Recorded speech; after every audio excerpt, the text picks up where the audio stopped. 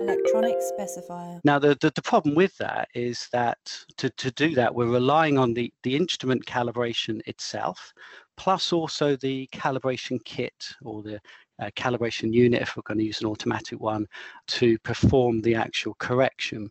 And there's lots of things in between there that can add to measurement errors, which ultimately would then give you a level of uncertainty when you're displaying the end results to your customer, and with that you don't really know whether the product is within the specification that you're designing it to be in.